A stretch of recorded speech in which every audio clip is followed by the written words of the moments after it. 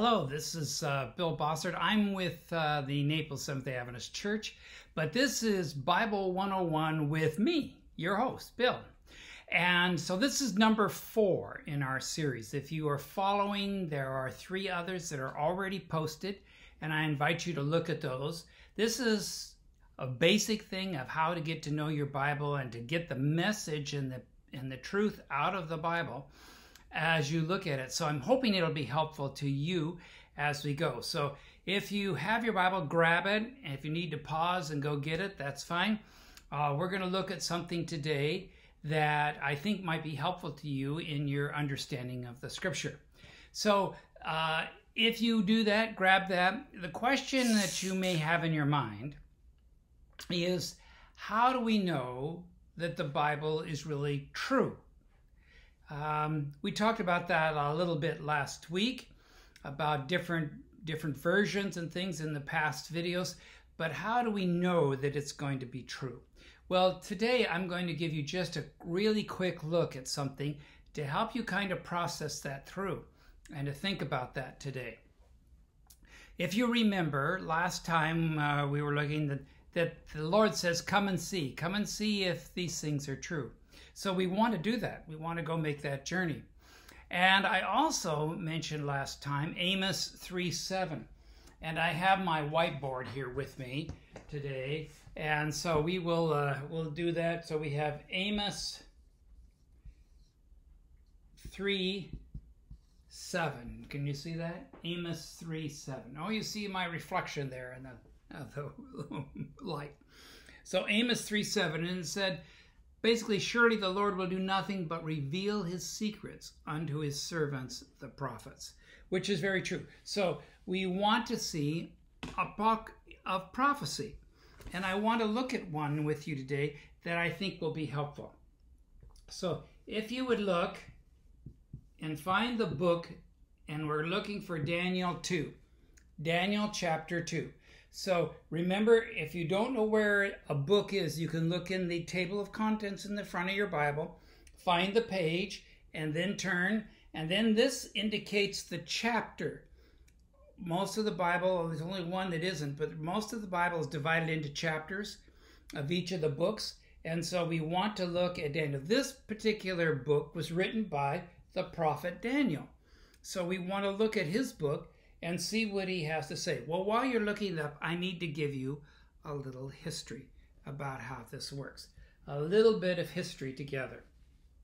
So, what had happened was that Israel had not been doing what God had asked them to do. This is no big secret. It is something that happened. And they had fallen into idol worship and all kinds of things. And so the Lord let Nebuchadnezzar, who was the king of the empire of Babylon, to come down and to begin to conquer. And eventually he conquered Jerusalem, and he took some people captive.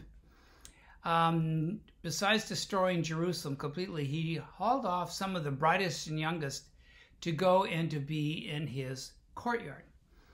One of those individuals was Daniel. He also had 3 friends, which are mentioned in the book of Daniel, which are Shadrach, Meshach, and Abednego, which I used to think was fun as a kid to say, Shadrach, Meshach, and Abednego. So Daniel was taken off as to be, and who sat at the king's table. You can read all about this happening in chapter 1 of Daniel. If you look at that and you just read it through, a very fascinating story. Well, in the 2nd chapter of Daniel, we have a story that happened to King Nebuchadnezzar. Nebuchadnezzar, quite a name, isn't it? King Nebuchadnezzar. And during the night, one night, he had a dream. And it so disturbed him and bothered him. And he thought, this is an important dream. And so he went and he asked his astrologers and his things to come into his court and to tell him about the dream. Well, they said, well, what dream do you have? We'll be glad to tell you. And he said, no, I can't remember the details of the dream. I just know I had one and it was important. Can you please share with me what it is? And they said, well, no, wait a minute. You have to tell us what the dream was. Oh, no, there's no way, he said, he could do that. Well, he got angry about it, and he threatened their lives. And word got down to Daniel, And Daniel was considered one of the wise men, and so he said, well, let me have a chance. He had not been there earlier, but he came in and said, can I talk to the king? And as he came to the king, he said, there is, and you can read this in chapter 2, verse 28. Chapter 2 to verse 28. So we're looking at Daniel 2, verse 28. You can read it right there. Verse 28. And he said to him, but there is a God in heaven who can reveal the mysteries. And so he asked for time. So the next day he came back, and during the night he had a dream. Daniel had it revealed to him from God what had a dream. So he came in and interpreted the dream. So what did it happen? So Nebuchadnezzar, he had in his dream, he had a picture of an image, a tall image. And it was very fascinating to him because the image had different metals in it. The head, the neck and the head, were that of gold. And then after the chest area, it had one of silver. Then the belly was of brass, or bronze. Really, they didn't have brass in that day, it was bronze. And then the legs were that of iron. And then the feet were of iron and clay. And as they were looking at it, a large rock was carved out of the mountain, and it rolled down, and it crushed all of the elements, all gone.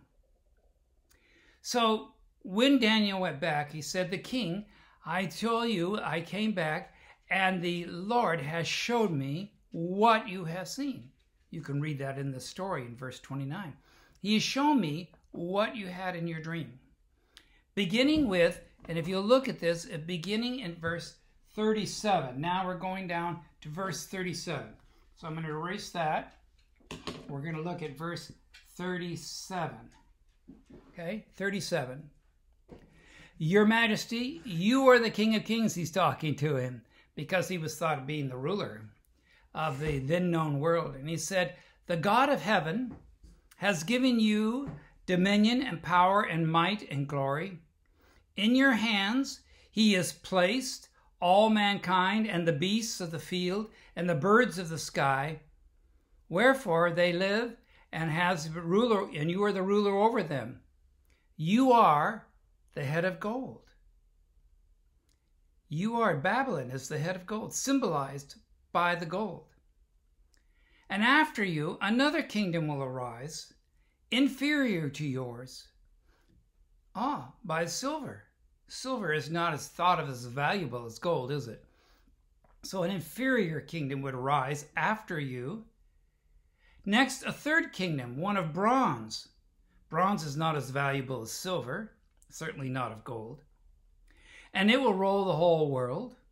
And finally, there will be a fourth kingdom, as strong as iron. And then the iron will smash everything, it says. And it will crush. And just as you saw, the feet and the toes were partly of baked clay and partly of iron, so will the kingdom be divided. And yet its strength will be in the iron. So here we have a picture here. Well, it didn't take very long for us to realize that here we had in our Bible, we had the gold, which represented Babylon. We'll see that in other Bible places as well in Daniel and other places. Then we had what we had of the silver. And the silver, what kingdom came after Babylon? Which was the kingdom came up? Well, it happened to be what was first the Medes and then the Persians. They were kind of there together. The Medes and the Persians. Follow that. Well, then what followed after the silver? Well, then came the bronze, which then Greece, or Grecia. Greece came after. Remember Alexander the Great in your history? Then came the iron. What kingdom came after Greece? Well, if you know your history, Rome. And then after Rome, we had a iron and clay mixed together. Iron and clay. And what kingdom was that? Oh, well, after Rome, the kingdoms of the world were divided, particularly in Europe. And we had Europe where we had some of the kingdoms were strong and some of them were weak. And after that, we never had one kingdom rule the whole world. It is fascinating. That's exactly the order, and leading us down to our present day. That's exactly the order that Daniel was shown 600 years before Christ. While Nebuchadnezzar was still on the throne, he was leading and sharing that incredible prophecy about the kingdoms of the world. And then this rock that came indicated and represented the second coming of Christ, which would then establish a new kingdom under Christ. Well, Bible scholars have marveled at that for a long time.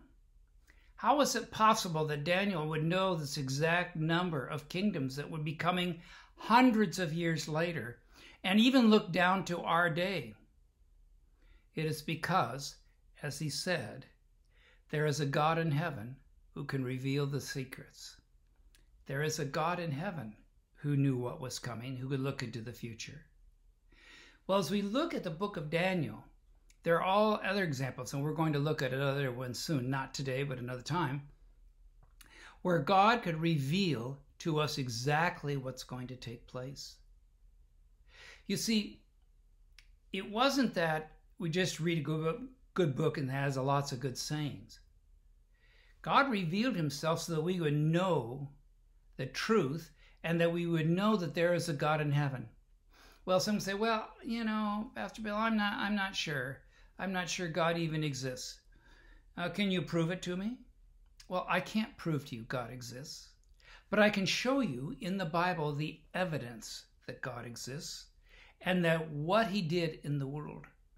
And so the Bible reveals, unlike any other book ever written, the Bible reveals over 1,600 years these great prophecies, these great predictions, of which there are hundreds of them, literally hundreds of them, that even speak to the exact day and the exact moment when something was going to happen, hundreds of years before they ever happen, proving and sharing with us that there is a God in heaven, and evidently he's revealed his secrets, and we can have confidence in him. All right, let that kind of percolate in your head a little bit. Let you think about that. Be sure to read Daniel 1 and go ahead and go into Daniel. Read that whole story. It's a fabulous story. And look at that. Well, what happened was King Nebuchadnezzar didn't like that he wanted to rule forever. So he did something in the next chapter of chapter 3 that you might want to read as well. So chapter 1 sets up chapter 2, and look at that. All right? So enjoy that. I'll be back with you again soon. Please make a mark and let me know that you're following it. I appreciate that. And also, if you wouldn't mind putting on a little indication there should be on Facebook or something when the next one gets posted, then you'll get alerted that it is up and ready, because I do this when I can, and I try to get them out as quickly as I can to help you. So see if you can find those, see if you can make that, share this with others. We're glad that you could join us. God bless you. Have a great Bible search for truth.